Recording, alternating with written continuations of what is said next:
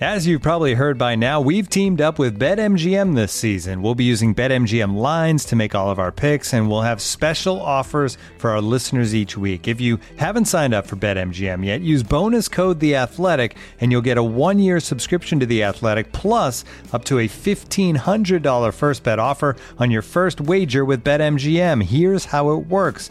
Download the BetMGM app and sign up using bonus code The Athletic. Make your first deposit of at least $10. Place your first bet on any game and claim your voucher for a 1-year subscription to The Athletic. See BetMGM.com for terms. U.S. promotional offers not available in D.C., Mississippi, New York, Nevada, Ontario, or Puerto Rico. Gambling problem? Call 1-800-GAMBLER. Available in the U.S. Call 877-8-HOPE-NY or text HOPE-NY 467-369 in New York. Call 1-800-NEXT-STEP in Arizona. 1-800-327-5050 in Massachusetts. 1-800-BETS-OFF in Iowa. 1-800-270-7117 for confidential help in Michigan. 1-800-981-0023 in Puerto Rico. First bet offer for new customers only in partnership with Kansas Crossing Casino and Hotel. Don't forget, if you haven't signed up for BetMGM yet, use bonus code The Athletic, and you'll get a 1-year subscription to The Athletic, plus up to a $1,500 first bet offer on your first wager. All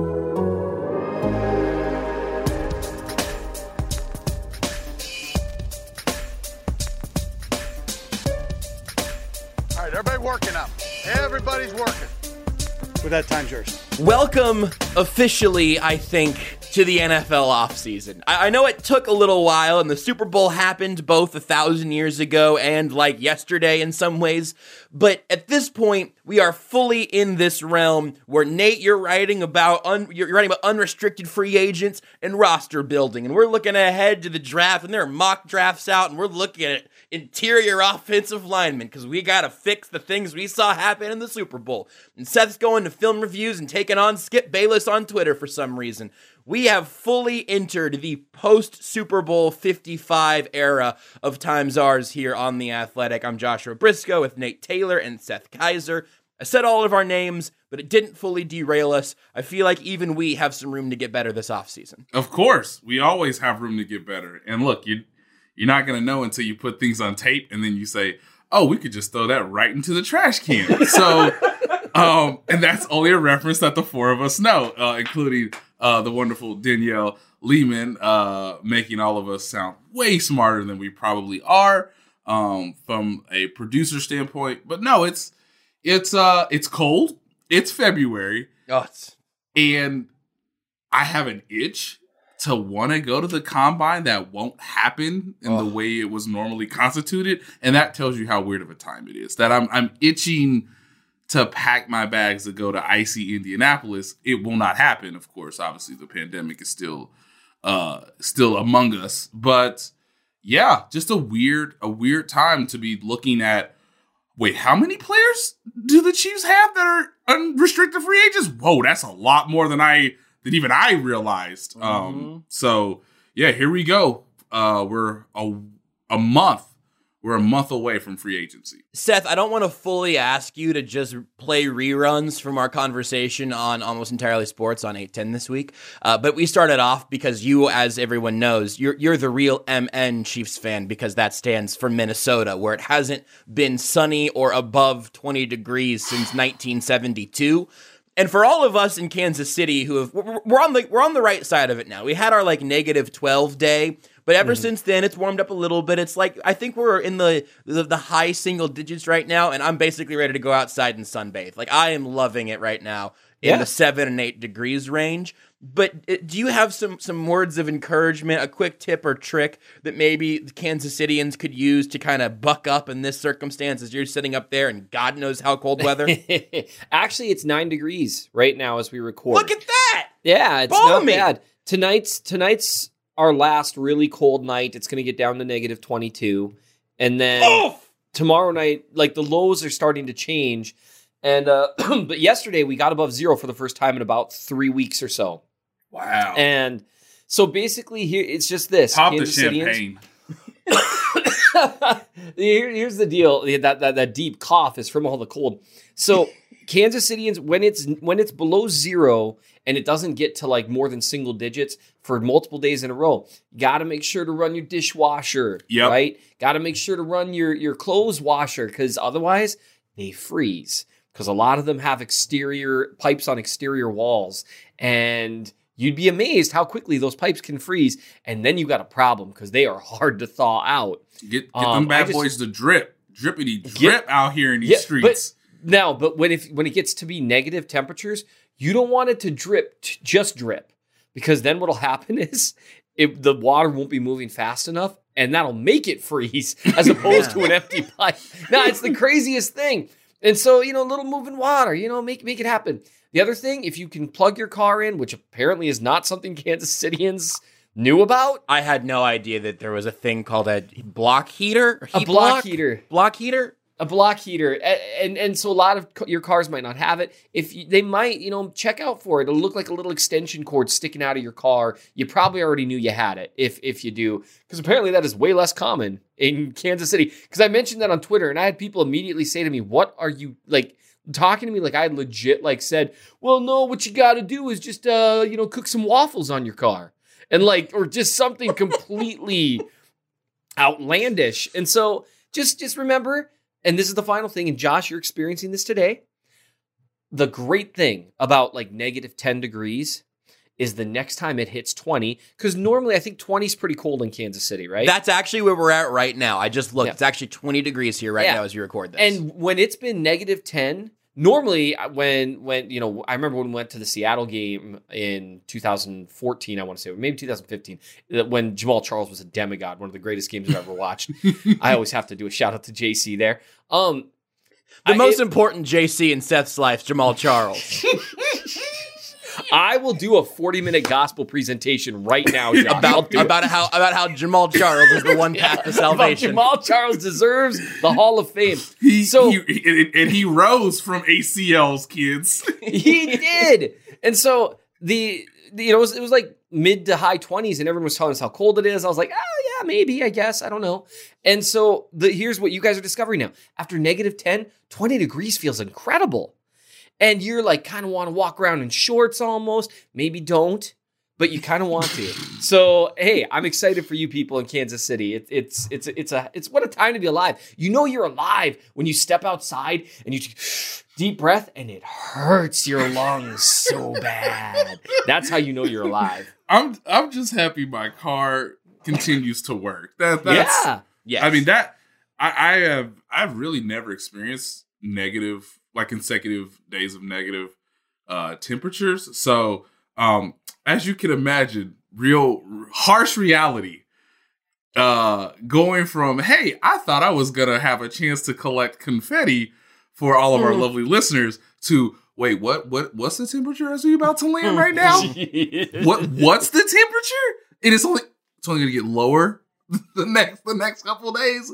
Cool. It might be good that you didn't have the confetti choice this year, because I feel like you would have had a very hard time resisting the urge to burn it for heat in the airport. Just anything. Every little bit helps. Yep. Yeah, it's just warmth. Well, with that all, with that little Minnesotan handbook there, I'm going to crack open a window, and you guys want to talk about some of the things you wrote this week? Let's talk Chiefs. Free agency starts in a month. That blows my mind. It blows. I mean, it comes so fast. Yes.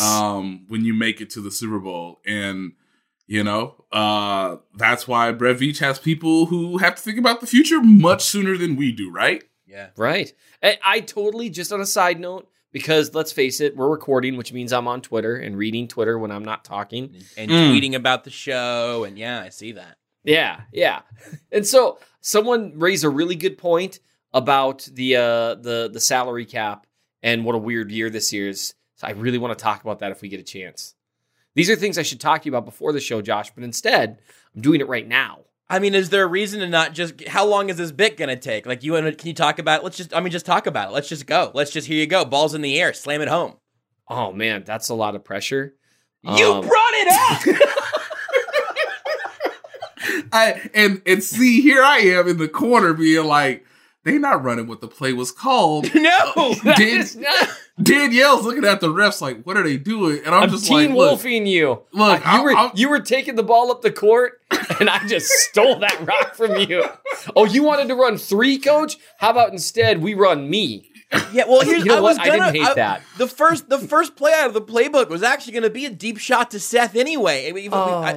First play was a handoff to Seth on the because you got to establish the run on first down, of course. On the winter weather stuff, he got like a nice little 4-yard gain. It could have been worse. But then I was going to take a deep shot. 4 yards and a cloud of powder. And then I was going to take a deep shot on 2nd and 6 and try to get Seth to talk about Patrick Mahomes. And then you know what that was? False start. Number whatever Seth is. How old are you, Seth? 50-something? You know what? I tried to talk before you could guess an age, so that was very well done on the follow. No, let's talk about Patrick Mahomes first. I want to. We're not gonna get to the salary cap thing if we don't just do it now. I'm gonna forget. Okay, I've got a squirrel memory. That's not true. They remember where they put their food. Like, I don't even remember that. You're like that person that finds crackers in his pocket like a month later. Like, oh man, I forgot about these. Sure. We're having a lot of fun here. I don't put crackers in my pocket. I'm not a psychopath. Hey, you take that back about my daughter, okay? You know what? No! She's 7. I feel like that makes it, a little different. I'm not a psychopath or 7. There's okay, my that's full fair. Statement. No, this is just an interesting thought that I think is interesting. He said redundantly. Selling it well so far. I'd love if we could get to it. So, someone tweeted out the idea that that free agency is going to be wild, that there's a lot of really good players available, and there are. And because the salary cap is probably going to be, everyone's saying like they think around 180, maybe a little higher. There's a lot of teams that have to cut a lot of players too, which means more players, right? Mm-hmm. Because not every team, we always talk about like the Chiefs restructuring things into signing bonuses. Y'all, not every owner, like we talk about like Patrick Mahomes, like, they're just going to convert Patrick Mahomes' salary to signing bonus. You understand that means hoisting over like a $17 million check. Mm-hmm. And not every owner can do that. Now, Clark Hunt, hold on, let me check. Yep, still got a lot of money. I had to Google it, but he's still got a lot of money. So that allows them to play around with things. They can play around with things. Not everyone can. Some people just got to cut guys, which means you're going to have teams that can't spend as much. Some guys are going to get left out in the cold. Like if you look at the list of wide receiver free agents, not every one of those dudes is going to get paid huge money. Yeah. Which means you're going to have 1 year, because what they're going to do is say, okay, here's the deal. Their agent's going to tell them, this is the theory. The agent tells them, hey, look, the market sucks this year. COVID, this stinks for everyone. New TV contracts are coming up after this season, I think it is, which means, and those contracts, COVID or no, those contracts are going to be stupid. You never know if Google decides to jump in. Like, who knows, right? Because there are some streaming powers that are there to challenge the powers that be right now. Amazon's coming for you, Fox. Amazon. I have heard that Amazon's pockets aren't empty. I've heard that. So they're going to be huge, and the salary cap's going to jump back up. It might not get to like the 300 million, 400 million places that we thought it was going, but remember that was the conversation before COVID. Mm-hmm. And so what an agent's probably going to tell, look, here's the deal: salary cap's going to go back up here next year, next 2 years, something like that. In the meantime, you know what we need? We need to find you a place where people will notice you. And we need you to sign a 1-year deal, just lay low, put up stats, and let's hit the market next year. Is it my imagination, or is that low-key a massive advantage for Super Bowl contenders? Yeah, I think that makes sense. I'll let Nate expand on it more because you've got a little bit of a better feel, I think, of all of the things that are going on, the conversations that are being had. That makes sense to me. If you got to take a 1-year deal, do it with the team that's going to win. Yes, and going to be on national television games, going to be obviously the late afternoon, Thursday night, Sunday night, Monday night, hell, Wednesday night, whatever night they're playing NFL games on. But to elaborate on Seth's really smart point is, I'm gonna hit you on this Zoom. I'm gonna hit you on this FaceTime. I guess we could still be doing Skype if you keeping your money tight. But look, as your agent, you just gotta ball out. Like, how many agents in the next 4 weeks are gonna be like, you just gotta ball out, okay? Ball has got to be out this year, okay? You gotta ball out. You gotta shut your mouth. you got to not get injured, and you got to ball out some more, okay? Because if you want to make a significant amount of money in a year or two's time, yeah, it would be advantageous of you to take this team-friendly deal now so that when the owners got a little bit more money, you're not friendly at all for your services, okay? So there's going to be a lot of conversations like that, and one way that this sort of benefits the Chiefs, as both of you guys understand, is do the Chiefs have a Hall of Fame coach? They do. Do the Chiefs have a Hall of Fame quarterback? I'll take this one, Seth. They do. Do the Chiefs still have most of their coaching staff intact that has went to 3 consecutive, at least, AFC Championship games? I think they do. Will the Chiefs be on national TV games? I believe so. All of this benefits, if it's close, the Chiefs having a real chance to land whoever that free agent is. Because if you're comfortable with your finances and you're, if you're okay with your living arrangements, obviously what's ever going on with your family, if you're okay taking, let's say, $1 million to $1.5 million, $2 million less now, but benefiting in the larger end, like a lot of people have sort of, and I mentioned this in my story on The Athletic, but like Emmanuel Ogbah did really well for himself. It could be times 4 that if you handle this sort of scenario correctly. And so the Chiefs understand what their advantages are in how this plays out in terms of the rest of the landscape of the league. And so, sure, X team could offer you $2 more million this year, and it might be in a, no state income tax Florida. But if you play well and you do well here, that could mean something further down the line. So it all makes sense. But a lot of agents are going to have a hard conversation as to, and I've started to tell friends this in our own profession, and if they're listening, they will know exactly what I'm about to say. Really, guys, we're all on 1-year deals, okay? like we are all on 1-year deals. So let me just tell you right now, ball the hell out. We're all on 1-year deals. I love that. I'm just saying, especially say wide receivers. I mean, right now someone's going to get franchise tagged, but Chris Godwin, Allen Robinson, Kenny Galladay, who can play. Will Fuller, who talk about a dude who needs a 1-year deal, and somewhere honestly, that's one of my favorite. And I understand health stuff concerns people and everything, but that is one of my favorite scenarios. Is where Brett Veach calls Will Fuller and says, "Hey, man, you think you might do all right with Pat Mahomes throwing you the ball and Tyreek Hill on the other side of the field? Think that might work for you?" That 1-year thing could work. Could work. But, I mean, those are just the top 4 there. You also have multiple other guys who kind of hit that second, like Juju. I mean, Juju Smith-Schuster, he was a year ago, everyone thought he was a shoo-in for a massive contract. You've got Corey Davis, who balled out this last year. There's just a lot of guys that are out there. And so anyway, I thought that was just interesting to me. The number of players, like you said, that are going to have a tough conversation. Like Jadeveon Clowney would be an example for a defensive lineman who, he keeps, it feels who's giving him a 2-year or longer deal? The answer is nobody. Exactly. Well, and some of these guys also, now they got to deal with the fact, some of these defensive linemen, they're like, oh, there's a lot of teams looking for a defensive lineman. Well, now J.J. Watt's a free agent. Yep.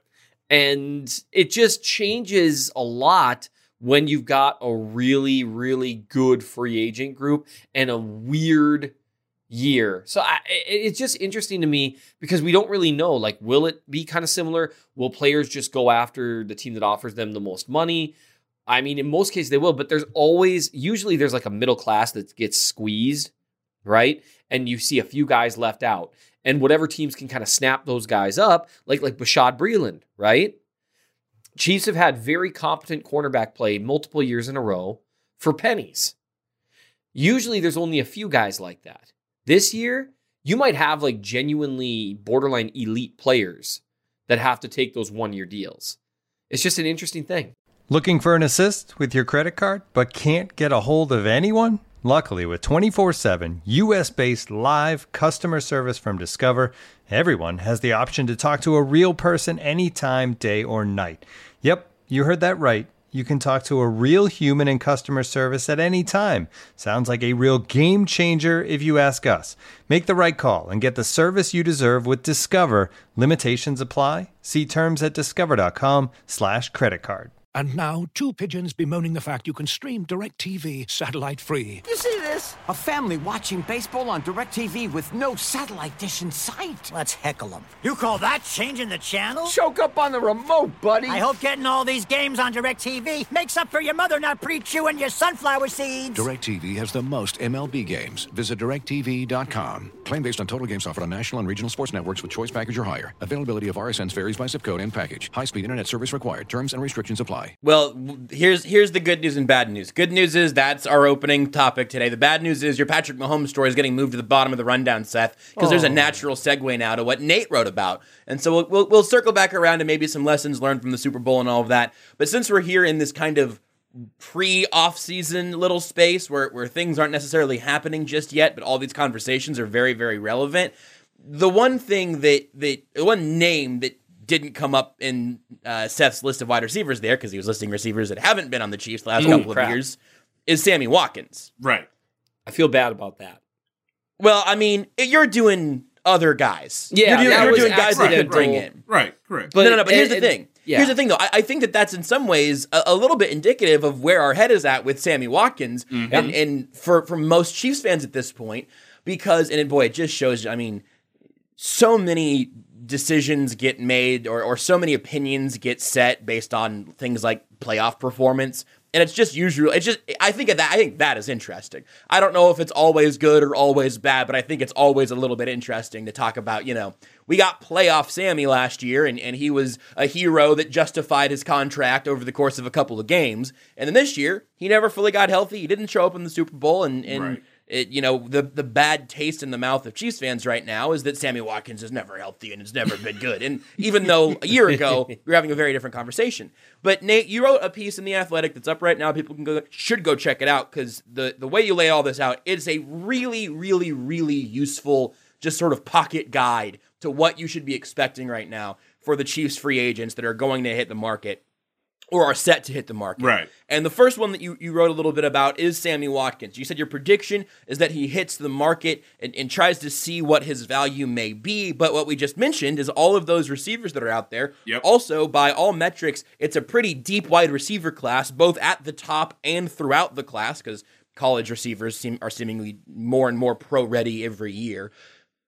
I think that the path for Sammy Watkins to be one of those guys that needs a 1-year deal, I think that is probably his widest one. And for all the conversations about the Chiefs adding someone on like a 1-year deal, even drafting a receiver very highly to help with some of the issues we saw in the Super Bowl, how often has Andy Reid had a receiver, either drafted or a vet, come in and be super duper productive their first year in the system? Sammy Watkins might be the best argument for that, which is kind of crazy. There could be a name I'm blanking on, but that turnaround seems pretty rare. So what are you thinking about Sammy Watkins specifically right now? Yeah, it's a good way to think about it because the only other guy that I can really think of in the first year coming from the free agency that had an immediate impact was probably Jeremy Maclin.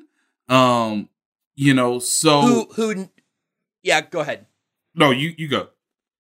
I'm gonna do some. I'm gonna actually. This is crazy. This is gonna be very out of character. I'm gonna actually get my facts straight and then have a take about Jeremy Maclin. Okay, so I remember Jeremy. It's Maclin, out of character. Yeah, kind of moving the needle.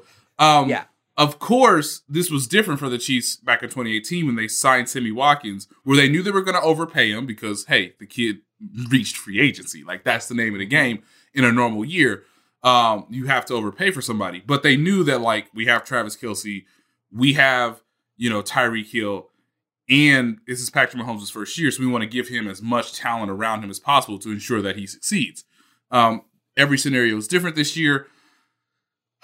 It was at this point last year, kind of around a little bit after Valentine's Day that it started to become known to me, and I was like, I think slightly ahead of the curve of most other reporters, where it became indicative that Sammy Watkins wanted to come back to the Chiefs, and that the Chiefs felt very optimistic that they could find a way to get him to return in a restructured deal. That was obviously going to be the situation.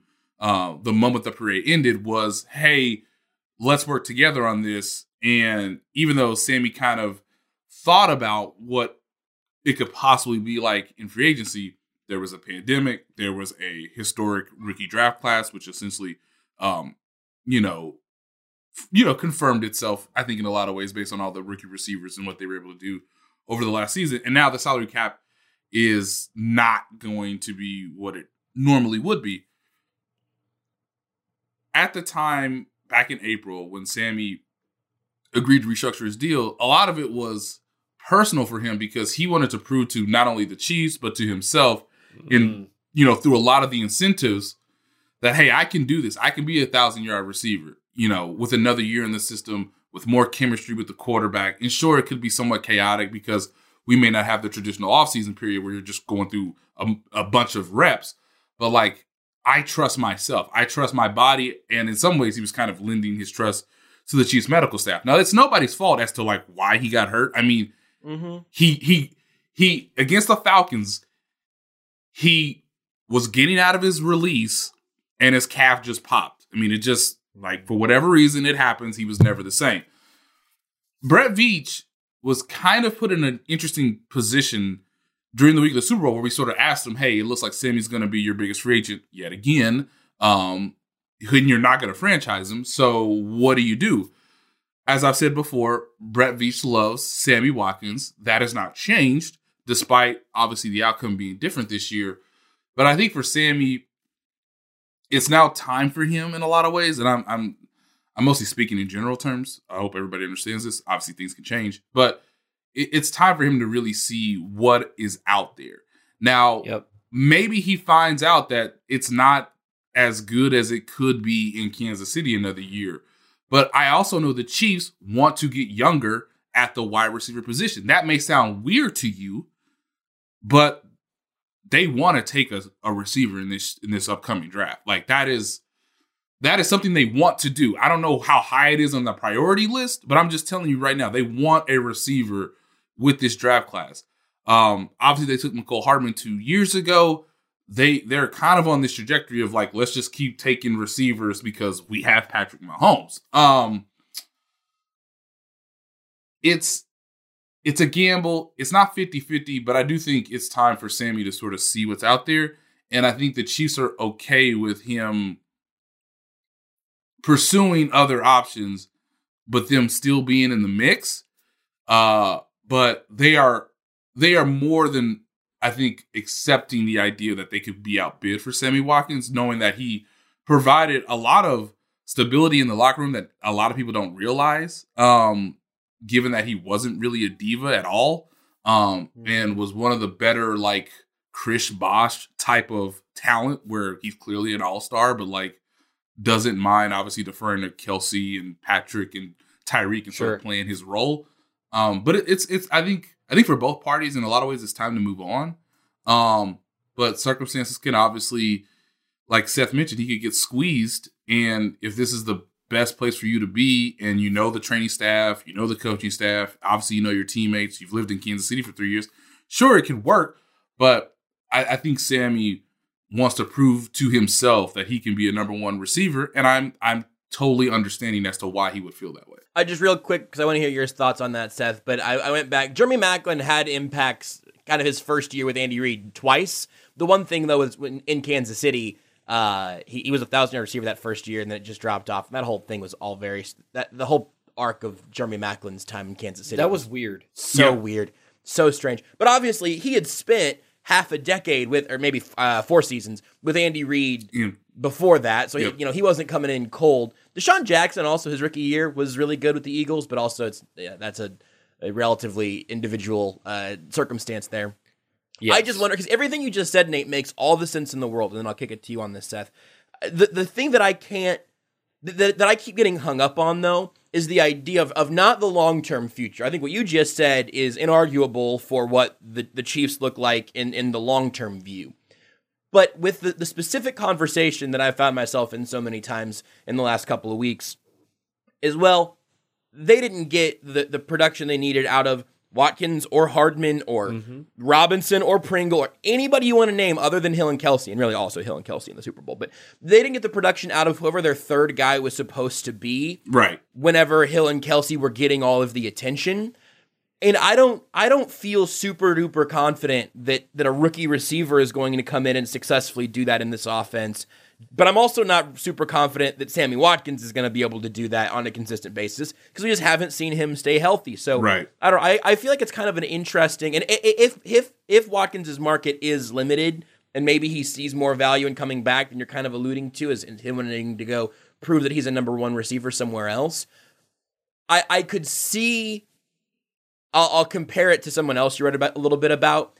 I feel like there's a comp to how Austin Ryder might fit with the Chiefs at this point, where there's probably an upgrade to be had if you want to invest in it. But man, it makes a lot of sense for that marriage to just continue, because who's going to be better for this offensive line on the Chiefs than Austin Ryder? Exactly. And what other team is going to be better for Austin Ryder than the Chiefs? Because he's got Patrick Mahomes behind him, and he's been on that offensive line for a couple years. And people realize this, and I looked this up. I spent a lot of time on the offensive line because I know fans are interested in that. And I know you have too, Seth. Name me a better center in their prime who's not going to be with their team next year that can replace Austin Ryder. It's this weird dynamic, but I mean, you could do it through the draft if you project somebody to be really, really good.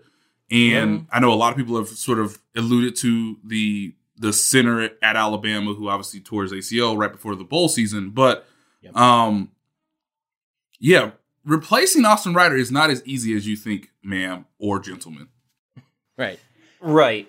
And so, I mean, we can address Ryder separately because I view him and Watkins as a little bit dissimilar. I would be more, not disappointed.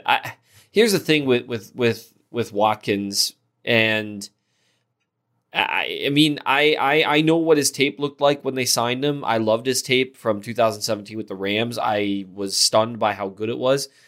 But I mean, the biggest thing with Sammy is when you look at games started over the course of the last 3 years, we've got 9, 13, and 9.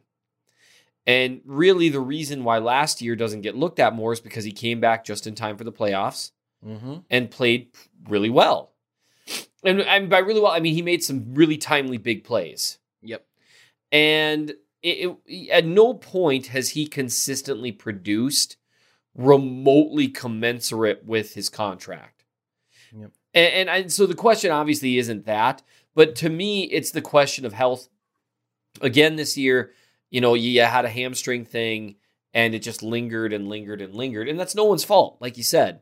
But it's at a certain point, I've never really bought into the idea of injury prone. But at a certain point when a hamstring injury or, you know, various ailments keep someone out a lot longer and it's consistent, at a certain point, you got to stop saying, well, maybe this will be the year that he's healthy. Yeah. And I always said before when the Chiefs signed him, I pointed out, well, you know, he played every game his rookie year, played most of his games 2015, did miss half the season 2016, and only missed a game or two in 2017. Well, then, again, he's missed time every single season in the last, 2015, 16, 17, 18, 19, and 20. He missed time every one of those years. At a certain point, that does matter. And so that to me is, I just think it would be best for him to see what he could get on the market. I would be surprised if there was a huge market for him. And so that's one way I could see him ending back up in Kansas City is if he goes into free agency. And let's say the top 3 guys, let's say Galladay gets the franchise tag and Godwin and Robinson both get huge contracts, right? What are the odds that 4 receivers are going to get huge contracts or franchise tag? I don't think they're amazing. And so then I think, you start looking, it's like, well, if you're going to take a 1 year, 2 year flyer on a guy, are you going to take it on Sammy Watkins or Will Fuller? And so I think, and I think for a lot of GMs, that's kind of a toss-up. Right. And because, Fuller, but I mean, Fuller is younger and did outproduce Watkins when playing last year. Mm-hmm. And that counts. And so, there's an argument made. Like you said, there's a toss-up there. And there's a few other guys there too, where like Corey Davis finally performs really well. And then for teams that are wide receiver needy, you look at like the top 3 or 4 receivers in this draft and they are good. Mm-hmm. And so, I mean, are you going to really spend, even $8 million a year on Sammy Watkins when you're in position to draft Devonta Smith? You know what I mean? And so there's a chance that really he tests the market and there's barely anything there. So he comes back to Kansas City and they say, well, yeah, we'll give you, $4 million for 1 year. Now, to be fair, they have been willing to pay Sammy much more at every turn. So that to me seems like the most likely outcome there, because you do make a good point on learning the system and stuff. Honestly, I would and part of this is just my love for chaos. I would love to see the Chiefs. I actually have an off-season plan in mind for them that we can get into at another point. I would love for them to grab any of these top 4 or 5 receivers that are available if one fell. And there's this dude that I've been looking at a little bit that is close to me who knows how to play in the cold, fellas. And who's a big dude. A Mr. Rashad Bateman. I was wondering if you're going to make one of us say the name. No. I was wondering how tantric that reveal was going to get. How tantric.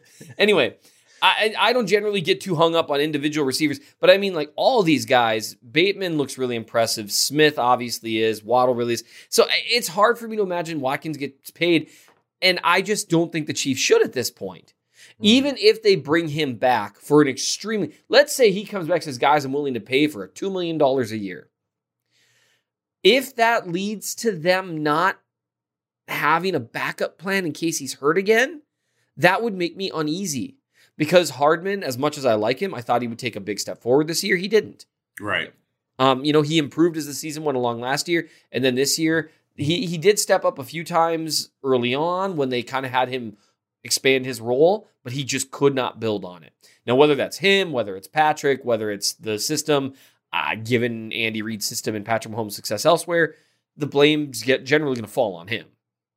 But I wouldn't be comfortable with them relying on Sammy to be their number 3 next year, because we just saw what happened. He wasn't healthy in the Super Bowl. He tried. Mm-hmm. He gave it a go. And so for me, I would want them to move it along, just because if you can't count on someone to stay healthy, that's tough. I want for us to move it along. So we'll move down the line a little bit, Nate. Of the other guys that could be hitting, that are currently set to hit the market right now, mentioned Austin Ryder. I'd love to get a little bit of a view on that, along with Bashaud Breeland. Mm-hmm. There are some other guys that are either big names or starters that you wrote about, but those two in particular I think are really interesting because they obviously had very, very large roles this year. Yeah, I think Austin Ryder would be in favor of coming back. The Chiefs could obviously draft at his position if they see fit, although they may feel that the priority is more towards the tackle position, which makes sense given the injuries to both Eric Fisher and Mitchell Schwartz. I projected a 1-year deal with Austin Ryder coming back because one thing that I know that teams are always aware of is, again, guy knows the system, not a problem in the locker room. Quarterback likes him. They have a relationship. But if they draft somebody in the 2nd, 3rd, 4th round, you are essentially grooming that player to then replace the guy on a 1-year deal. And again, if Austin Ryder plays well on a 1-year deal, maybe his prospects are better in the 2022 free agency. So that's my early prediction on that. It's just like, I think it benefits both parties because the Chiefs don't have another center on the roster. I don't think Daniel Kilgore is going to come back. I think he was always considered sort of a 1-year rental, which is what I also put in The Athletic. They don't really have another viable center. And again, as I've said earlier, it's not like you can clearly say, oh, we can immediately get that guy for X amount of dollars, and he's a clear, decisive upgrade over Austin Ryder. So that complicates things. Now, when it gets to Bashaud Breeland, let me rub my hands like Birdman. Okay. What is going to happen is Bashaud Breeland is like, in the exit interviews, he had a really good season, quietly good season in a lot of ways. Obviously, he was suspended. He had the whole arrest thing in South Carolina, but by and large, been a productive NFL player. He wants to get paid. In a lot of ways, he has to get paid, okay? Mm-hmm. Bashaud Breeland had a 3-year deal, I believe, with the Carolina Panthers. Oh, that's and it upsetting. all went to hell because he was out in the Dominican Republic, and I believe he was down there, and messed up his foot. Got some bacteria in his foot. And the Panthers were like, what? We're good. So he went on this Vagabonds tour, flirted with the Chiefs in training camp, went to Green Bay, played really well in Green Bay, but everybody was like, I don't know, man, can I trust you? You was out here, not handling yourself accordingly. And again, bit of a boisterous personality, someone I love and endure. Every time I talk to Bashaud Breeland, it's a classic case of this is going to be fun, and I don't know what's coming out of his mouth, and that's even better for me. Now, and he can actually rap. That has to matter. Yes. I've heard he's good. Like and not that 35-year-old Minnesota white dude's opinion is really relevant here, but I'm just saying that should matter. Anyway, continue. Do you know a 35-year-old guy in Minnesota? Josh, why? What the? So, look, Bashaud has done his time. He has fulfilled his obligations. He has been a professional. I'm mostly speaking from his viewpoint at this point. I hope you guys realize this. I need to get paid. Look, he's going to get close to 30. I'm not saying anything that I don't think is a huge surprise, but yeah. Quietly, the cornerback market not as high as it was last year. So yeah. I think he will hit the market, and the Chiefs will kind of be like, "Hey, we're always around. Hey, L'Jarius Sneed may be a starter, but hey, I'm just saying, we, come on home, dog, if you need to." And I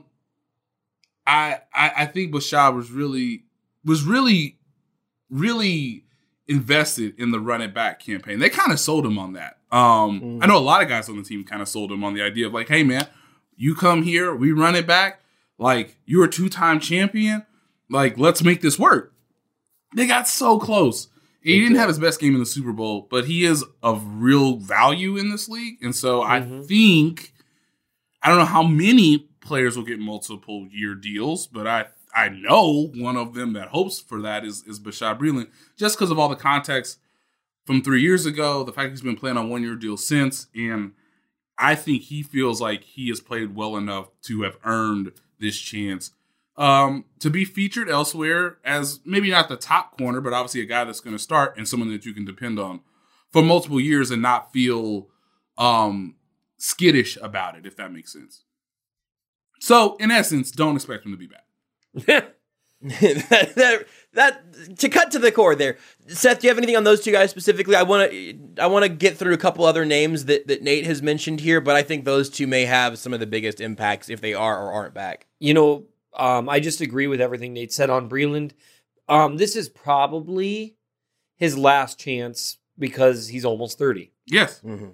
If he doesn't get a multi-year deal now, it's going to be a series of 1-year deals for him, which I think his style of play is going to be fine and it's going to be good until it's not, right? Like it's going to be a pretty sudden thing. He'll be able to fight it a little bit when he slows down just a bit because he's so physical and he contests well and he knows where he's going in zone, that sort of thing. But when he loses an actual full step, he's going to be in trouble. And he knows that. And so he's got maybe 2 or 3 years to maximize that, and he should, because he's had a weird prime. He played really well in Washington on a rookie deal. Yep. Like Nate went over the whole thing. So he's made some money. He's made decent money, but he hasn't gotten paid like he could have. Look. He wants to make NFL rapper extraordinaire money, okay? And and you have to remember too, as Dominique Foxworth always says, and I think I trust him in a lot of ways. Hey man, for some reason these wide receivers get faster and none of the cornerbacks get faster. It is completely unfair. I need my money now. I'm almost 30. These dudes gonna get faster. Yeah, they do. And look at this draft class coming out. Devonta Smith, I'm convinced his speed is however fast he needs to be. Because I swear he looks the same speed no matter who he's against. And it's always faster. That's such a great description. Yeah. Oh. How fast is he? Faster than you. Than that dude. Yeah. What dude? That dude. Whoever's covering him.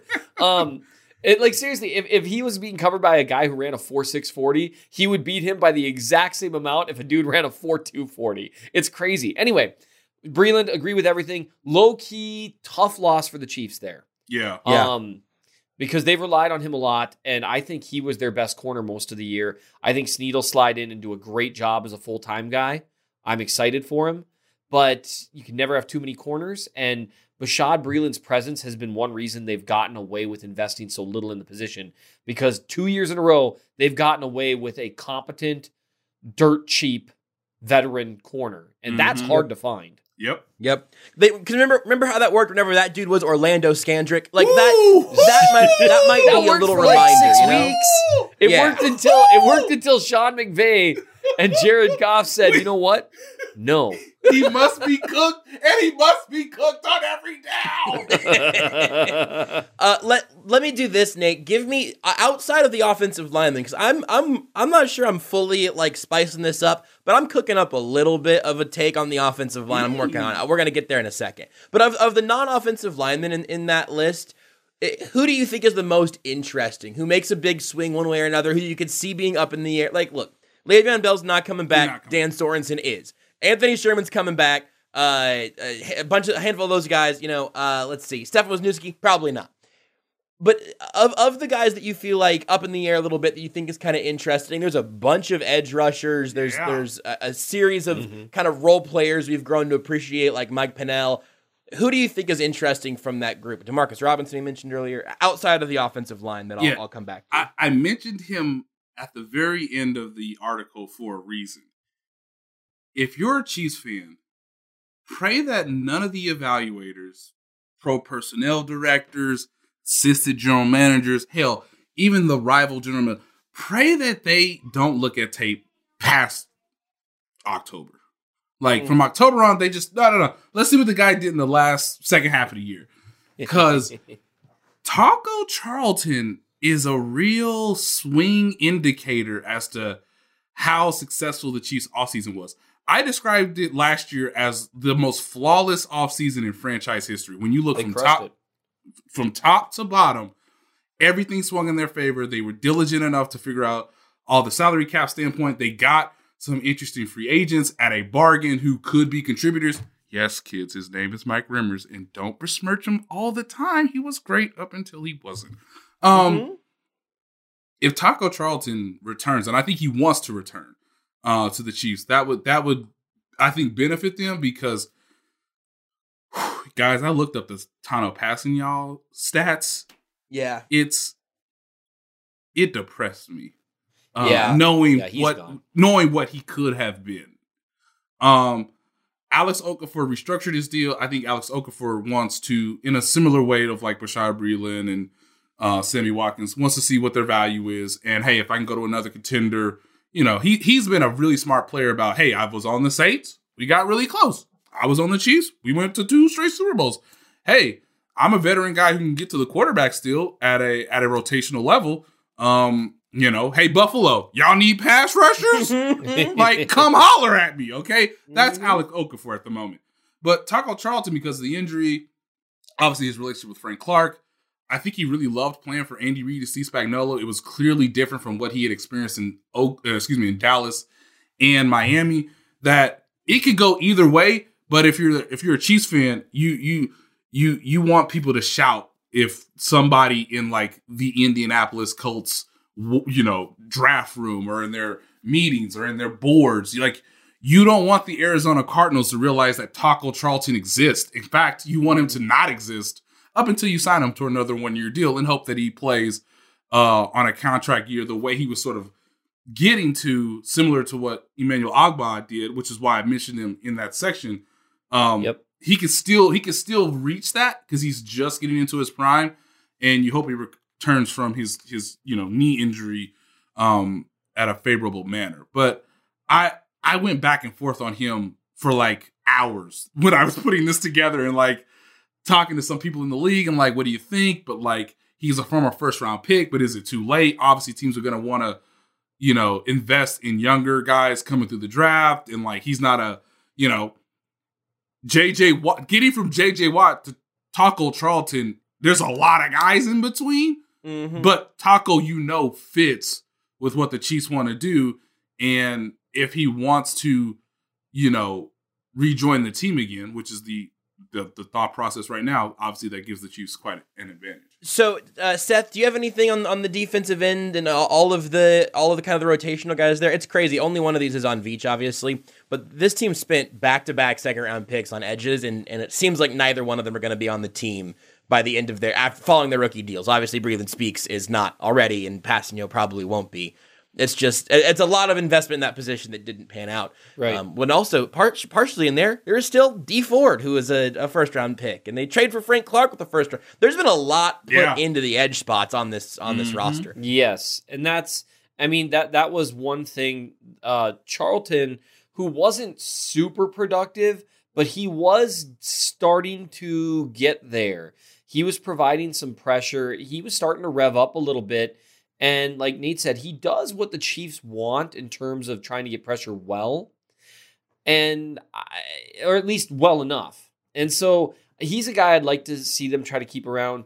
Mike Pennell wasn't quite as consistent as you'd like. Passanio, it's just not, you're not going to see it. I would be stunned if you did. He had every chance to contribute a ton and did not. And so, Taco Charlton's the one there. And this is just one. If you think that the Chiefs aren't going to bring back Dan Sorensen, look, I don't know what to tell you. Dan Sorensen isn't even answering phone calls. What area code is this, dog? No. Yeah. Now Danielle, I'm this picturing clip. Dan Sorensen sitting at home. The phone rings. His wife goes, "That's for you." What area code is it? It's New York. No. Hang up. Now Danielle, if this man somehow lands with the Philadelphia Eagles, I swear I will be flabbergasted. Okay, we can rerun the audio. He's not answering the phone. Okay. Yeah. He's staying put, and the Chiefs. He might play defensive end for the Chiefs, but he's not going to play safety anywhere else. Yeah, the Chiefs like him. I don't think he'll be terribly expensive to keep either. I don't think there'll be a huge market for him. Fortunately for the Chiefs, he didn't like. Can you imagine had he made like another series of clutch plays in the Super Bowl, even though they lost? Then it's like, man, we gotta pay $8 million a year to keep Dan, like. Just for the sole purpose that you... I would have had an aneurysm on a podcast. I would have. If that number comes down and it's north of I don't even know what it has to be. I'm gonna have to think about that actually. He made around 4 last year, Josh. He made $4 million last year. I feel like it can't be more than that in the cap year that we're dealing with. Yeah, I think I projected somewhere around 3 with some incentives based on playing time and statistics and things that Brett Veach and Britt Tillis have been able to get guys to sort of agree to. Where like, hey, your base is around 2.75, can get to like 3.1 if you do what you're supposed to do in the offseason, and hey, maybe 3.8 if you have an all-pro year. Yeah, the Chiefs need a third safety. I do think that some of the things Sorensen does can get exploited, but maybe if they are more confident in one of their linebackers being a little faster sideline to sideline, they won't be asking him to be a hybrid type guy. I think Dan Sorensen's at his best with what we saw last year, right? Mm-hmm. Playing like 65% of the snaps, being asked to do specific things. We saw him get brought out and he got exploited a little bit, which is going to happen if he's playing 100% of your snaps. But I'd be happy if they brought him back for a reasonable price. Yes. let me try to sell you guys on some of the offensive line here. I'm not going to tell you that I'm going to fix it all without the draft, but I was reading Nate's piece, and I kind of started putting together the fictional offensive line depth chart, and I feel like it might be a place where the absolute disaster that we saw in the Super Bowl might get to borderline, where's the baby? Uh-oh, where's the bathwater? Uh-oh, they're both outside territory. So let's say Wisniewski doesn't come back. It seemed like he was not performing at the same level this year as he was last year. He also came back from a torn pec, so like that makes sense. If they think that's injury-based, then I'd be here for it, whatever. But let's say they bring back Mike Remmers, who not only was he pretty good, he played everywhere except center. And I guess, I don't know if he actually got snaps. I don't know. Yeah, at left guard or whatever. Did he get snaps at right guard? Yeah, I think he had snaps at right guard at times, although I have to... He definitely got snaps. He started the Buffalo game at left guard and then went to right tackle whenever Schwartz went out. He was all across that line. Basic. That's the most important thing. Is he was everywhere. He played. Hey Josh, was he better than Yeah. Cam Irving? He's his whole season before, like on September 10th, opening night. All the Chiefs were asking is, "Hey man, can you be better than Cam Irving was?" And then he was your left tackle in the Super Bowl. Yeah, Don't put that on him, okay? And that's got to, that can't be emphasized enough. He did play by far his worst game of the season. He was clearly outclassed at left tackle. Who knows what it would have been like had Fisher still been playing and he got to play right tackle where he's been playing more lately. He's more comfortable. Putting that on Mike Remmers, a backup, having a bad game against a great defensive line is super not fair. So let's bring Mike Remmers back. Yep. Let's say Kelechi Osemele with almost a full year to get healthy. He got hurt early in the year. If he's looking healthy, let's say Osemele comes back. LDT comes back. Austin Ryder comes back. You have Lucas Niang back from the COVID opt-out list. You have Nick Allegretti still there, who quietly played pretty well for the most part. There were some interior offensive line conversations we had, but it wasn't Super Bowl bad until the Super Bowl. You have, obviously, like enormous questions about Eric Fisher and Mitch Schwartz and just like their health and how long their injuries are going to take to come back from. I'm not even really including them here. If I leave you a void at left tackle, but I say your offensive line is LDT, Austin Ryder, Kelechi Osemele, and then you've got either Lucas Niang or Mike Remmers at right tackle, and the other one's the swing tackle. You have Allegretti as your guy who could step in either guard spot. You've got to figure out your left tackle spot. Maybe that's a first-round draft pick. Maybe Eric Fisher's back. Maybe Mitch Schwartz comes back, and you can figure that out some other way. It's not an apocalypse over an offseason. It is whenever that all comes to fruition in the Super Bowl, and you don't have all the depth that you wanted. I'd even mention Andrew Wiley in that list. By the way, Andrew Wiley, restricted free agent. I don't know how that's going to go. Restricted free agency is a funny one. Because it would make sense for him to be back unless someone else saw him in the Super Bowl and said, "Yes, I'll take one of those, please," which seems also kind of unlikely. Right. But I don't know. But Andrew Wiley may have to go into the year and basically play for his roster spot in training camp / preseason if we have that. Yeah. But the place where I've ended up is just sort of, and I welcome either of you to I guess whatever the opposite of talking me off the ledge is, push me back to the ledge. I don't feel like the Chiefs need 5 new starting offensive linemen. I feel like correct.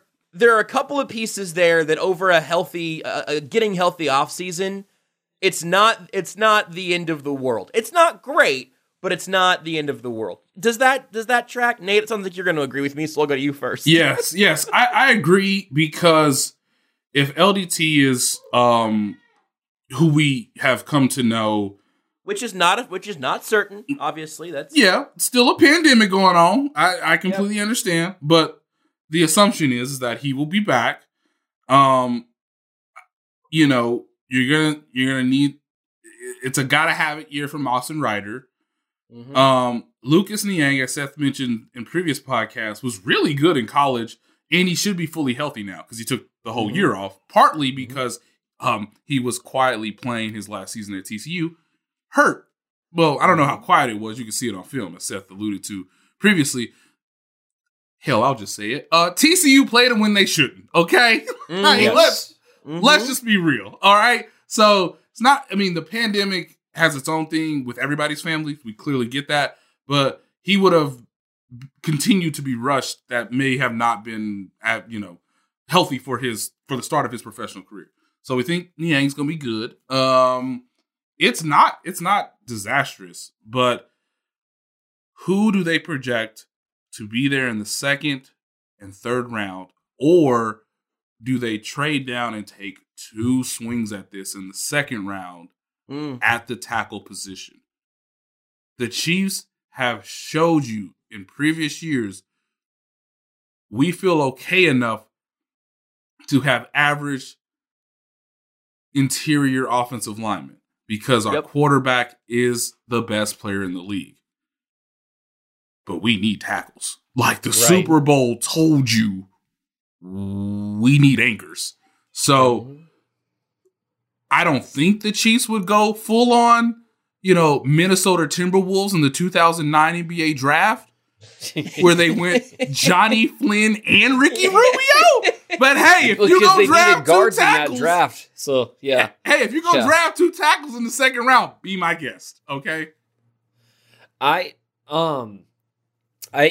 You're very, very correct with regards to tackles. They need them, and I would argue that the interior offensive line maybe needs a little more TLC than what they're thinking. I'm sure they're hoping, maybe LDT coming back would help. It depends on whether he plays at the levels he played 2017, 2018, as opposed to... Go ahead and clear your throat. I'll go ahead and I'll take a look. They took Rubio at 5, Johnny Flynn at 6, and then Steph Curry went 7. Go ahead, Seth. Never forget, kids. And it's going to be interesting to see what they do. They have spots. I think what's hard for Chiefs fans is after seeing an optimistic kind of take on what could happen with the Super Bowl, with some of their depth and stuff. And again, they were ravaged by injuries. I think people are going to be looking for more of an overhaul. So much depends on Fisher and Schwartz's health. And we're going to have a lot of conversations about Eric Fisher because he tore his ACL in the AFC Championship. Or not his ACL, his Achilles, which is worse in terms of recovery. Yep. And I wouldn't blame the Chiefs one bit if they went out and signed a veteran left tackle or even splurged to try to do it, with some salary cap voodoo-y. I wouldn't blame them, or took one in the first round or whatever, just because we saw what a big deal protection can finally be. Like, we saw the limits of Mahomes, and also when people don't catch passes, but that's a whole nother ball of wax. That matters too, kids. Doesn't matter what you did if you don't catch it.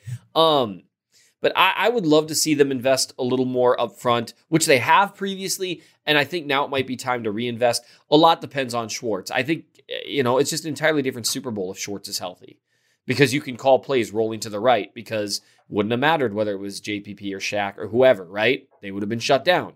That's just what Mitch Schwartz does. So I don't know. I really do like Lucas Niang, though, so I guess we'll see. I don't know. I don't know, Josh, anymore. I'm talking myself into all kinds of stuff right now. I'm still convincing myself they could somehow get Trent Williams to ring hunt. So, if that happens, we'll talk about it then. Yeah, real quick. If a left tackle persuades you, if a left tackle shows a little bit of an eye contact across the dining room, ballroom. God, Brett Veach is trading up to what, 7, you think? Just the rest of the draft to go up to 7? There are a couple of tackles that I would trade up to take at 7. If you cut Eric Fisher, that's $11.9 million in salary cap savings. Do we know if he has an injury guarantee in there? That always makes things more complicated. I don't know that he does, but I always wonder about that. It does. It would be truncated a little bit, but the biggest cap casualty, which is on theathletic.com from the Chiefs' perspective, is Eric Fisher. Mm-hmm. And that'll be a real shame if it happens, but also, depending on everything, a decent business decision. That's going to be one of those tough football is a business moments if it happens. But like you said, if they call Trent Williams and he's like, I guess I could be convinced if I saw some money, and they're like, well, we got this elite dude that would consider signing with us.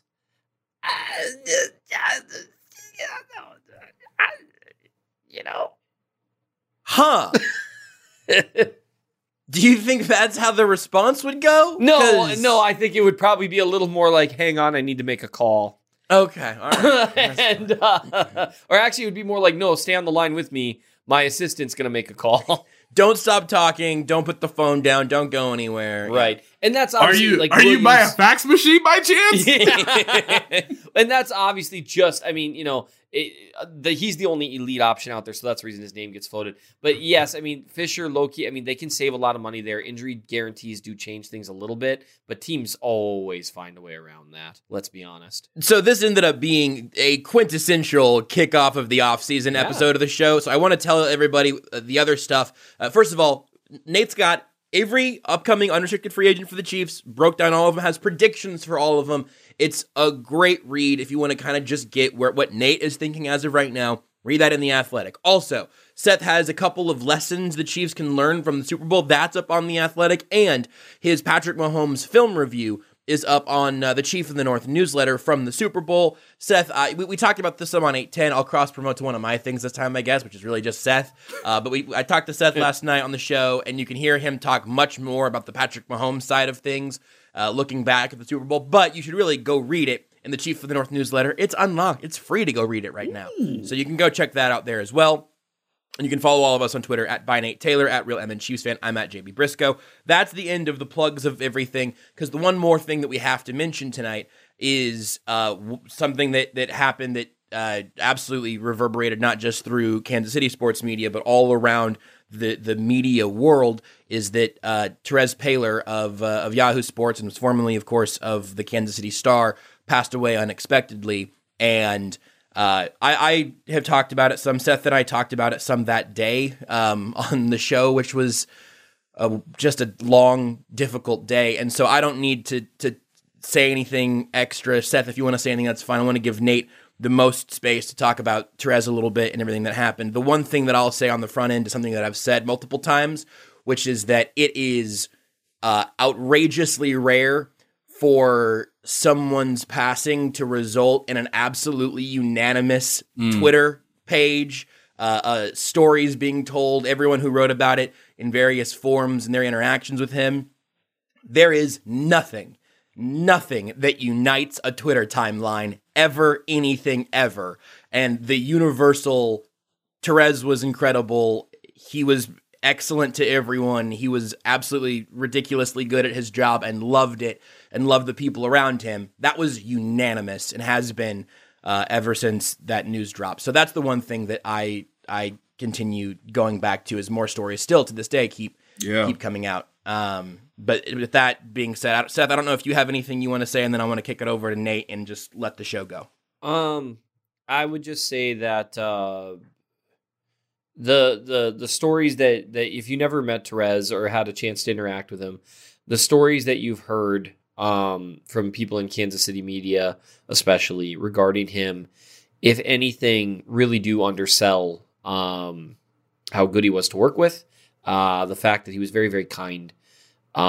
He made me, an outsider, feel like I wasn't. And he made me nobody knew who I was, quote unquote blogger, feel like I was an equal. Long before I had any following or anything like that. And he was actually one of the first people to reach out to me and ask me how The Athletic was treating me and ask if I had any worries or concerns. And he wasn't just like that with me. I'm not special. He was like that with everyone. And it's genuinely a poor world without him. But the impact that he had on me and a bunch of other people in terms of being kind while also being a headhunting grinder and an absolute alpha in every situation while still being kind somehow. He mastered that in a way very few people do. And I guess that's what I would say about Terez.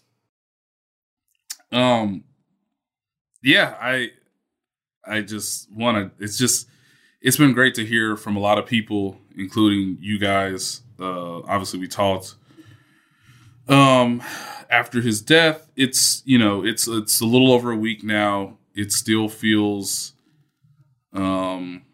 chaotic and bizarre, but this is the reality that we live in. I wrote some things on Twitter, and I'm going to tell some stories that were not included in that real quick, but I just want to tell people that he was a great man. He cared deeply about people. He loved football. And I know there was some discussion as it relates to this show during the postseason. I knew he listened to the show because we were that close. I had developed, obviously, I guess this weird talent for impressions, and I always knew I was going to do one of Terez and that I was never going to tell him about it, and that he was going to have to learn through others. I